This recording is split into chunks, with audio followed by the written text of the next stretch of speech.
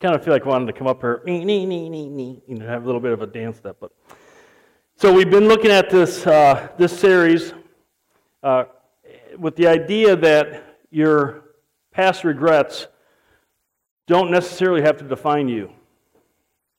And we looked at the fact, the first week, we looked at the fact that our regrets don't have to define us because God has freed us from those. When we place our faith in Christ, when we receive God's salvation, which also is, and again, we've talked about this a lot, but when we receive His salvation, His forgiveness of our sins, and we're adopted into God's family, God says that He removes our sin, He forgives our sin, He moves it as far as the east is from the west, and He doesn't use it against us from that point forward. And we also learned last week that once we make that decision and follow Christ and come into a relationship with Him, that we can live free of our past regrets if we allow God to renew our minds and transform our lives. And we talked about that last week, what that looks like. That God renews our minds. He changes the way we think when we spend time in His Word, the Bible, and we read it and we study it and we understand what He's saying. Then we begin to think differently, and then He empowers us and gives us the ability to respond differently.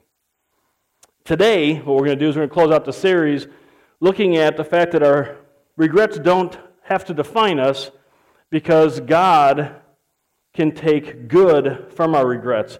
God can take good, use our past experiences, whether it's decisions that we've made that were sinful and those consequences, or maybe just some unwise choice that we've made that the consequences have been something that we're stuck with or thinking about it all the time, or just consequences of circumstances beyond our control. And I think we all have one or more of those in our lives that we're constantly coming back to our minds.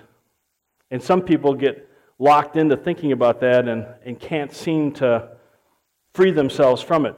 So God's freed us. God allows us to continue to live free of it, and then God wants to use it for good. So turn in Romans chapter 8.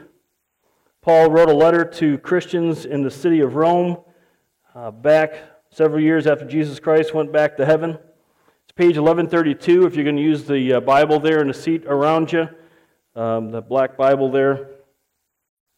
Last June we took 4 weeks and we went through this entire chapter. And it's got some really good stuff. It probably could have taken a lot longer than just 4 weeks. But it's got some really good stuff in there about what it means about God the Son saving us from our sins, and God the Holy Spirit adopting us into God's family and empowering us to be able to live this life that God wants us to live. And talks about, in this chapter, about suffering and how we can look at suffering in our lives and see what God wants to do in and through suffering. Today, we want to look at 2 promises that God gives us, and then there's also 2 conditions for those promises. We want to look at 2 promises that God gives to us. Again, out of Romans chapter 8, we're going to start in verse 28 and just spend 28, 29, and 30, okay? So there's 2 promises, there's 2 conditions. See if you can find those in here. I've bolded some of the words to kind of make it easier for you. I'm not that difficult. If I was a teacher, I'd be really easy on everybody, okay? But see if you can see what the 2 promises are, and then what the 2 conditions are, and then we'll break it down as we go. So God had Paul tell us this. He says, "And we know that God causes all things to work together for good to those who love God, to those who are called according to His purpose. For those whom He foreknew, He also predestined to become conformed to the image of His Son, so that He would be the firstborn among many brethren. And these whom He predestined, He also called. These whom He called, He also justified. And these whom He justified, He also glorified." Now, there's some big theological words, $25, $35 words up in there, okay? So we're not going to spend time defining some of those things. We've done some of that in the past, and Thursday nights, especially the guys, we're going through the book of Ephesians prior to teaching in Ephesians. And so we're dealing with some of these to understand what they are. We're not going to spend time with them this morning, but we're going to really kind of focus in on these bolded words. So God makes two promises to us. Now, side note, these promises are made to Christians. So, as you're sitting here this morning, if you have not placed your faith in Christ, these promises are not made to you, but they can be for you if you were to choose to accept Christ as your personal Lord and Savior and have all these incredible things that God wants to be able to do in and through you. But these are made to Christians, those that have placed their faith in Christ. Now, how do we know that? Well, number one, the context. Those big theological words that we just got done reading, the foreknew and the predestined and the justified and all that kind of stuff, all those words refer to this thing called salvation. This thing that happens when we say, okay, God, I know I've sinned against you, I'm separated from you, and I believe that Jesus Christ died on the cross for my sins, and I ask you to forgive me my sins, and I'm placing my faith in Christ, that his death on the cross took my place. So all that stuff that we read about are parts and pieces of what that is, different ways to illustrate what that is. Also, kind of a cool thing, in verse 30 and verse 28, and I'm going in order of impact or order of the process in our lives. In verse 30, the word called is a different Greek word than the verse in verse 28, so which is kind of interesting. We read it as, well, called. Right? And we kind of think of call like, hey, come here, or hey, whatever. But the called in verse 30, so the second call, is kaleo, which means to get one's attention. It's, hey, yo, over here. Someone who you don't know, you're going to try to get their attention. So, hey, yo, over here. It is referring to that initial call on our lives to accept Christ as our Lord and Savior. So for some of you, if you don't know the Lord, I just shared with you how you could know Christ personally. And if you've never heard that before, that in effect was God's call for you to enter a relationship with Him. Now, if you've heard it before and you've never accepted Christ as your Savior, God continues to do that in your life until you do. He's not going to force Himself on you because He loves you, but He's going to continue calling you, okay? And so that's what that's talking about. So the first one is this initial, hey, come into a relationship with me, and then the second one, which is actually the first one that we read, is klatos, which is an invitation or being appointed to something. So it's inviting or appointing Christians to be a part of what God is doing in their life. So it's God saying, hey, since you're in a relationship with me now, here's what we're going to do, and I want you to join me in this. This is what you've been appointed to do. Okay, does that make sense? You following me? You tracking with me? So we know this is for Christians.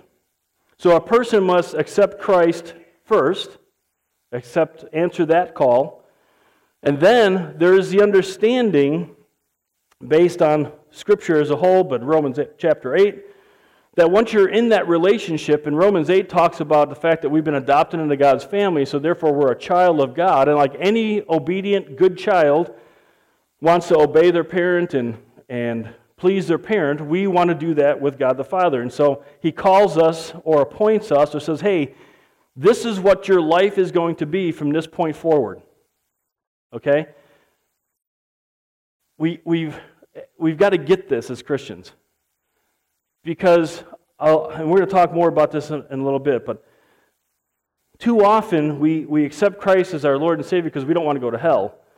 But we also have to understand, that's fine, but we also have to understand that when we do that, now we become a child of God, and now He's going to be doing some stuff in our life to change us, to make us look different, to make us think different, so that we look like part of His family. And I think sometimes for Christians, we don't quite get that, and so we kind of fight back. God will allow things into our lives, and we'll fight with Him over these things. And so we have to remember, God wants to do some stuff in our lives now that we're one of His children. And again, we'll talk more about that in a little bit. So, what are the promises? The first promise from God is, God causes all things to work together for good. How many of you guys saw that right off the bat and said, yep, that's a promise? Okay, 6 of you. No, more of you. Everyone's else, I know, oh, hands are going up. Yeah, I did. So, God causes, now just think about, just let that kind of simmer, let that kind of sit in your head. Think about your life. Think about everything that's gone on in your life. Think about your regret that you hang on to, or regrets that you're hanging on to, or just whatever has gone on in your life. Think about what's going on in your life now. Think about what could possibly go on in your life in the future. That's all part of the all things. So just think about this. If you place your faith in Christ, if you're a child of God, this is a promise that God makes to you. If you're not, this is a promise that God will make to you if you put your faith in Christ. God causes all things to work together for good. Now, notice, he doesn't say, God causes all things to work out equally. Or God causes all things to work out fairly. Or God causes all things to work out so that I get some sort of financial gain out of it. Or something good happens to me. I get something good physically from it. It's not going to be easy. He doesn't say God works all things together so that it's easy or that it's comfortable. He's saying He works everything together for good. Now, what's this mean? Now, words mean things, and so God uses in the original writing of Scripture, Hebrew and Greek. Hebrew and Greek are pretty specific languages. So, we said called before. We use one word, called. Greek uses 2 different words. Same thing here. This word, good, I'm giving you guys a little bit of a Greek lesson. I thought I'd just kind of do something a little different this morning and give you some Greek lessons. It's in your notes as well. So, agathos, and it's something that's beneficial for my inner or spiritual life. So God's going to cause all the stuff in my life, past, present, and future, for something good within me. How do I know that? Well, number 1, the word means that. Number 2, if He wanted to say I was going to get something good, like money from it, something like that, He would have used this word. Nope, go back. Did I not have it out there? I'm sorry, sure. I messed you up.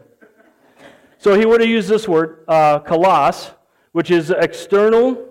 It has value in appearance or use. So this is how I thought I would explain this. If I had a hammer, my background's carpentry, so my mind always goes to carpentry and building things. If I had a hammer, that hammer would be good for hammering in nails. That's kalos. It's good. It's beneficial for doing something externally from me. Me pounding in nails, working, is agathos. It's internally good for me. Work is good for us as opposed to being lazy. Lazy is not a good thing. So the act of working is has intrinsic value to me, where the hammer has an external value to me. Does that make sense? Okay, so what God's saying here is, I'm going to work everything out for what's good for you inside, what's good for you in your internal being, your spiritual life. So God promises to work all my past, present, and future choices, consequences, circumstances, relationships, everything into something that's going to be beneficial for my spiritual life, for your spiritual life. But beneficial in what sense? Promise number 2.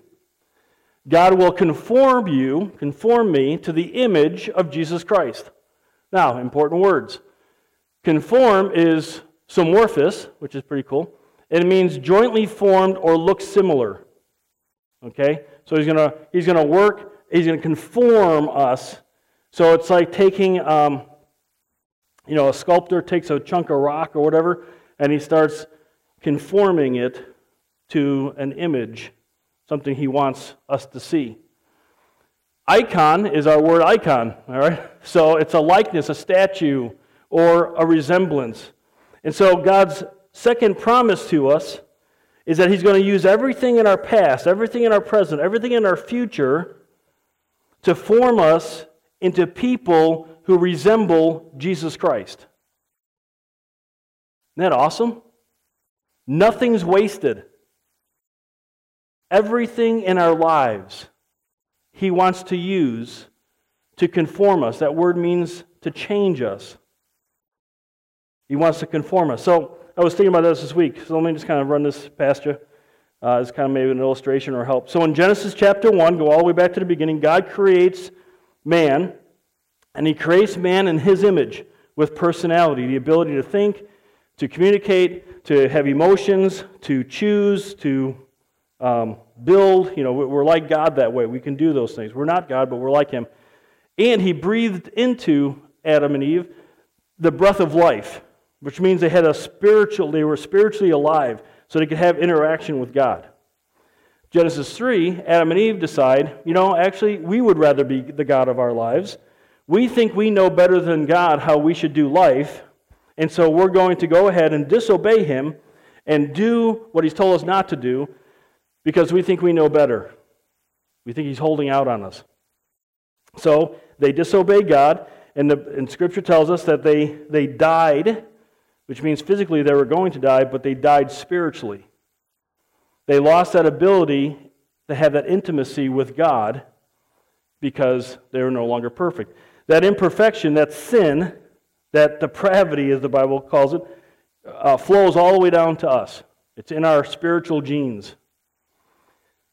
Romans 8, specifically, since we're talking about it this morning, God then, at salvation, God then breathes back into us, God the Holy Spirit, who gives us spiritual life again, and then He's going to reform us to look like God, the Son, Jesus Christ. Isn't that awesome? I mean, we're not going to be perfect. We don't get that until we get to heaven.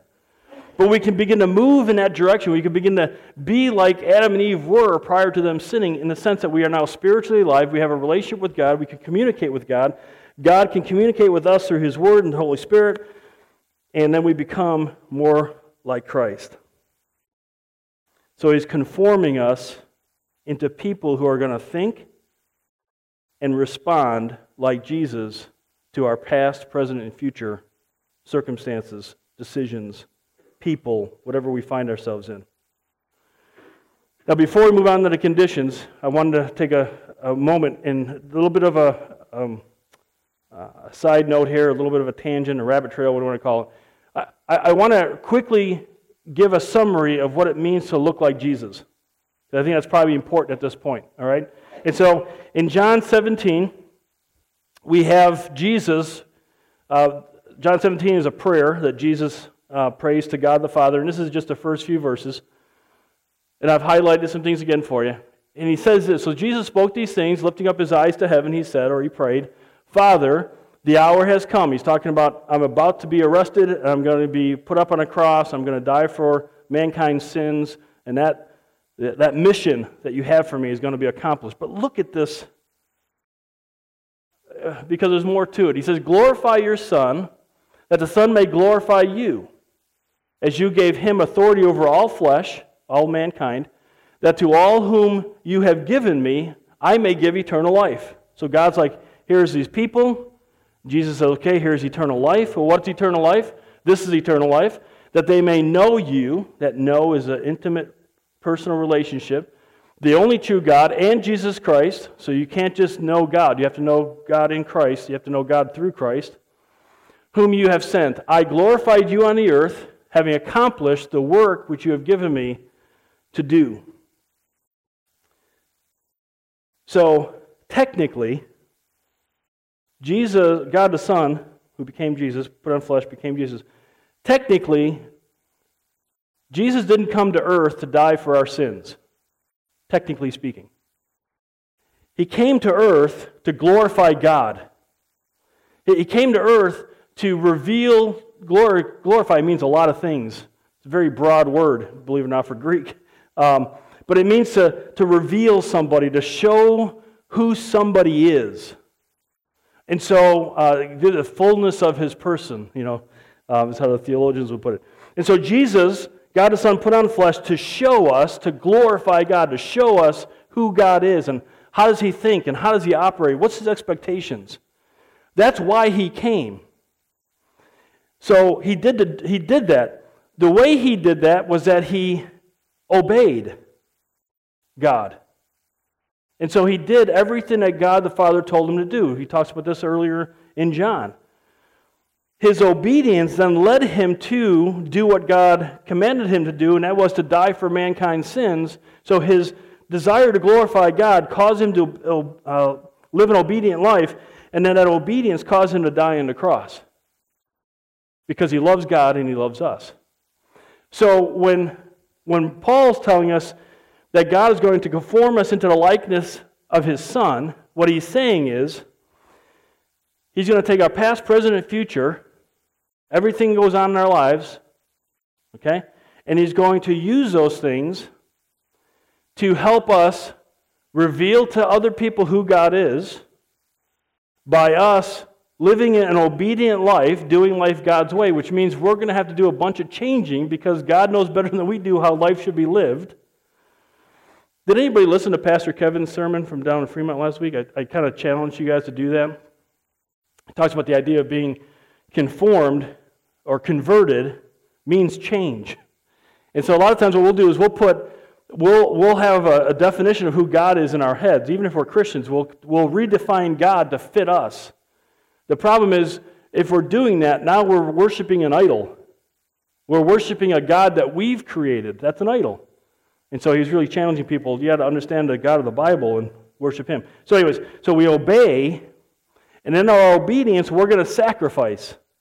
We're going to sacrifice the way we think. We're going to sacrifice the way we respond, the choices that we make, so that people can see who God is in our life and be drawn to us so we can point them to Christ for salvation. That make sense? You following me?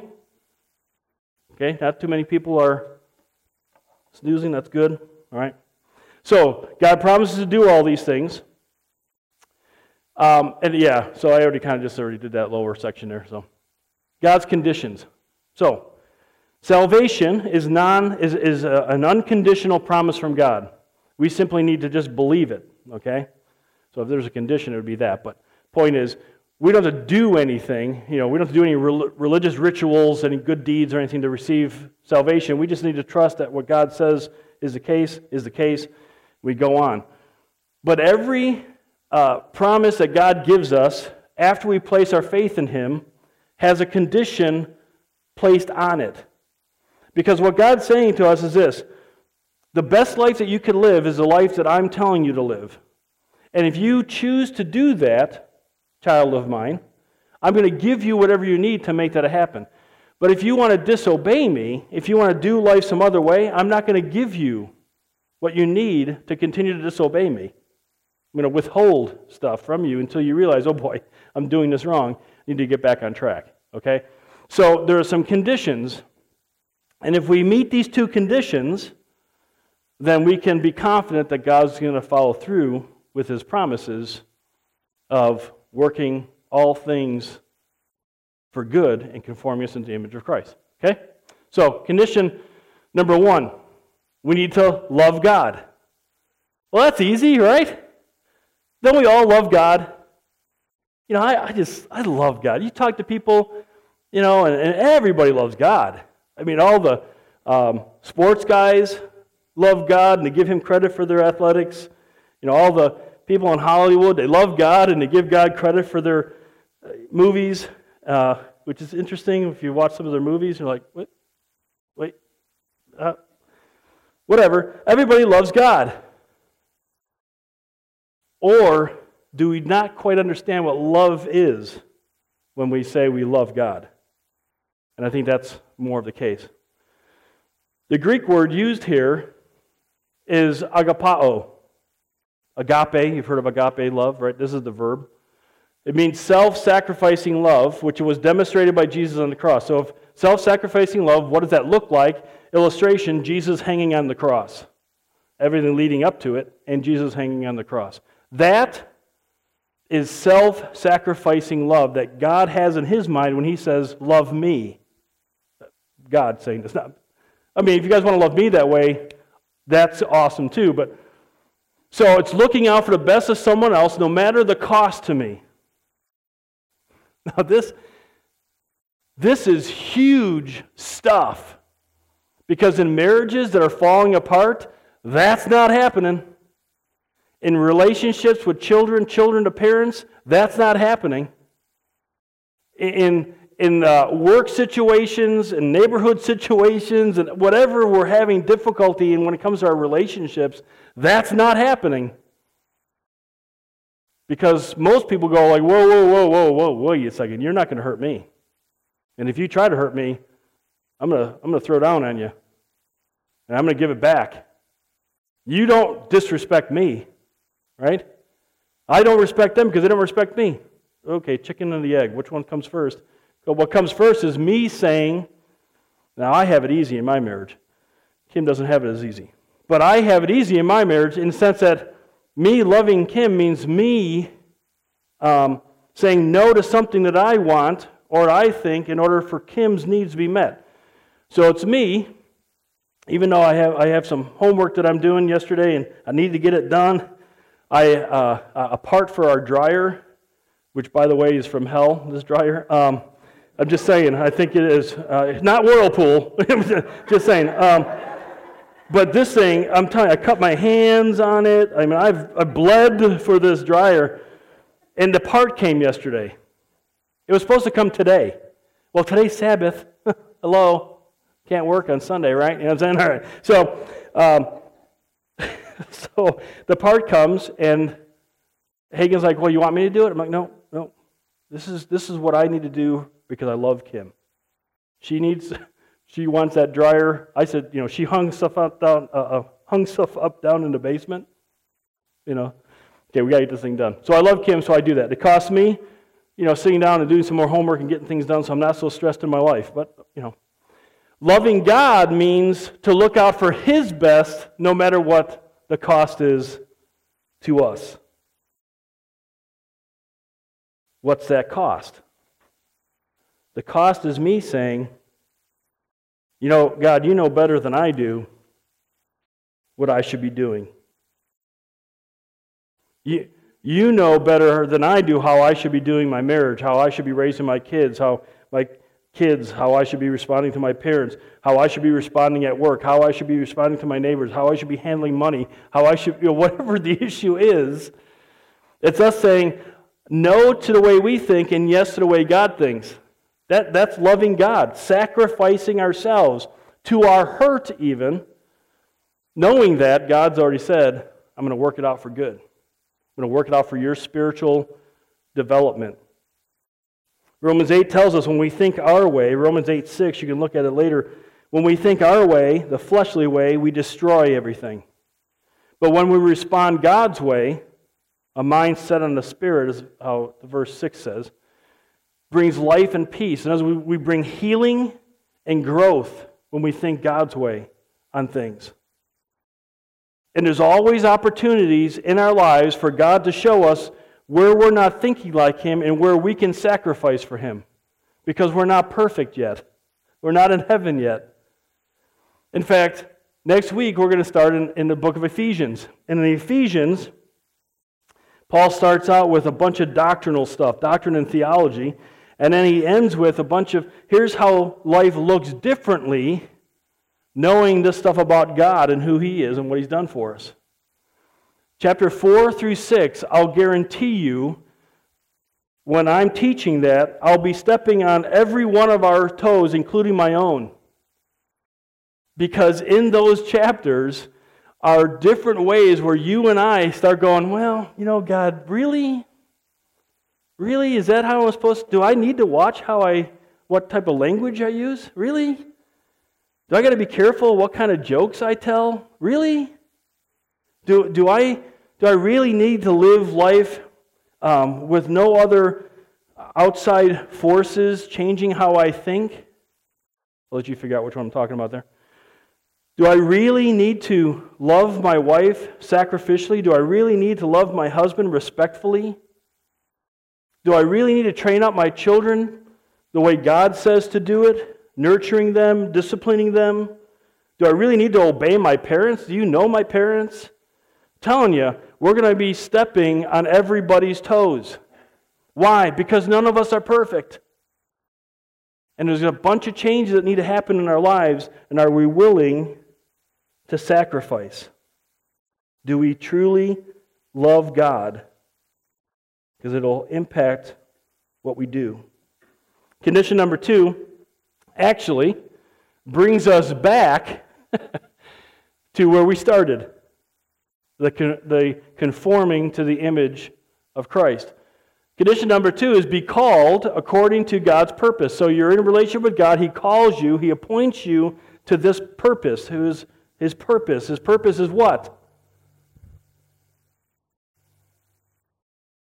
Not rhetorical. Somebody, what? I just want to see how good of a teacher I am. To be conformed to the image of Christ. Yeah, again, full circle. I literally just said that, people. Come on now, write it down. Get it on your notes. So we accept God's invitation. His purpose is, it's right there, to conform us to the image of Jesus Christ. Bethany, who's a teacher, is down here going, oh my word, people, it's right there in front of you. Yeah, so his purpose, to be called according to God's purpose. So do I love God? Am I willing to sacrifice for God by allowing Him to change who I am?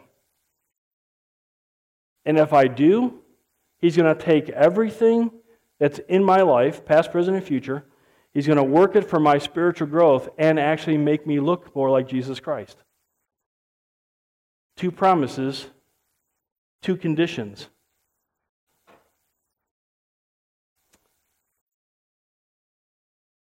So, try to summarize this, because sometimes I think you guys, and I get it, I was raised in church, oftentimes as soon as the pastor started talking, I was gone, I was spacing out. But here's the summary. So God is promising to use all things in our life for good, which means to the benefit of our spiritual lives, which is to conform us, change us to look like Jesus. For that to happen, we must love God by sacrificing our way of thinking and living and live for His purpose, letting Him conform us, change us into the image of Jesus Christ. It all comes back to us living a life that glorifies God through obedience, which then draws people to Christ. That obedience is sacrificing, which draws people to Christ, and then we can help them grow in their faith. Which, by the way, is what Jesus calls us to do before He left earth: go and make disciples. That's a quicker way of saying it. Go and make disciples. So what do we do with this? What are some things we can do? What's some takeaways as we do every week? First of all, if you're not a Christian, if you've never placed your faith in Christ, these promises are not for you, but they can be for you if you would simply accept Christ as your Lord and Savior. Now understand, what I just got done talking about, what Paul just got done writing, what God had Paul write down, this is from God. It's not just, fire insurance. Okay, it's not just getting out of hell, free card. It's not Monopoly. He's saying you do this, and we talked about this in a previous series that we did when Jesus said, this is what my disciple looks like. Here's one who follows me looks like. And every one of us who places our faith in Christ is a disciple. So you place your faith in Christ, what He wants to do is He wants to take your entire life, and He wants to use it for your good, for your spiritual development and growth, so that as you continue to grow in your relationship with God and know who He is and all that goes on, that you look more and more like Jesus Christ. So if you're like, well, actually I don't want to look like Jesus Christ, then I'll just say to you, don't accept Christ. Okay? Because that's what He wants to do. And that's what He will do. By the way, He's 100% committed to our maturity. And so He's going to use whatever it takes to help His children. Just like I would do with my kids. I'll do whatever it takes for my kids to move forward and become the adults that they need to become. And you can ask them. I've probably done it a few times, and they don't necessarily like everything that I've done. God's the same way. And it's simply saying to God, I know I'm a sinner, I'm separated from you, and I need your forgiveness. Please forgive me, and I'm putting my faith that when Jesus died on the cross, he died on the cross for my sin. He took my place in hell. Please forgive me. I'm trusting in Christ alone for my sins, for my forgiveness.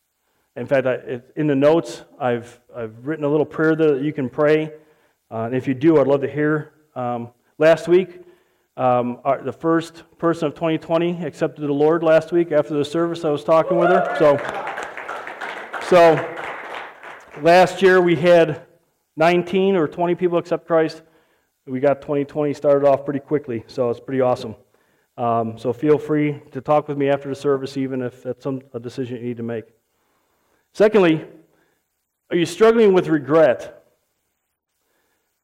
So taking everything that we've done in this series, first of all, you just need to confess that. And as many times as it comes up in your mind, just tell the Lord, forgive me for dwelling on this. Forgive me for dwelling on this. Because eventually God's going to give you some freedom of that. But then you need to evaluate it. You need to look at it and say, okay, so that was something that happened in my past, and this is what's happened. So let's evaluate. Let's say, okay, well, were there things that I could have done differently? Are there things that I can learn from this? God might be allowing it to come back into your mind because he wants you to learn something from it, that you can make better decisions in the future. Or that you could go, okay, wait a second, so that was the past, and then I've got a friend in my life who's going through the same thing.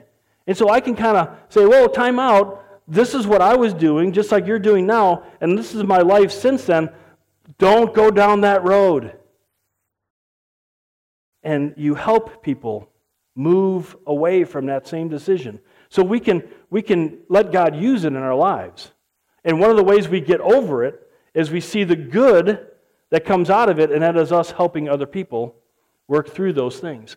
And so we let God use it. And then 3 kind of goes with that. So we need to tell our story. You need to tell your story. I'm going to have the band come up on this, but they close out in a song. But you need to tell your story. Listen, you guys, I talk to Christians all the time who, for whatever reason, seem to be embarrassed about what their past was, what God saved them out of. Man, don't be embarrassed about what God saved you out of. Because what God wants to do is he wants to take your past, your present, and your future. He wants to work it all for good, for you to grow from it. But then as you are obedient to God, other people are going to see that, and they're going to be drawn to you. And you're going to be able to say to them, listen, this is what my past was. This is how messed up I was. But God loved me anyways, and Jesus died for me anyways. And now he's forgiven me, and I have a relationship with God. We draw people to Christ through our stories. And all of our stories are different, which means we can reach different people. And that's awesome. That's what God wants to do with our past. He wants to take it and use it for our good, for our own spiritual development, so we can become more like Christ.